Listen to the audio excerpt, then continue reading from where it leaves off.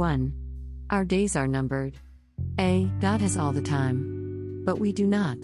Therefore, it is imperative for us to do what matters to God, the one that pleases our Heavenly Father. John 8:29. B. We need to evaluate and selectively do what matters the most. There is none other than the one God precisely asks us to do. That's what matters the most.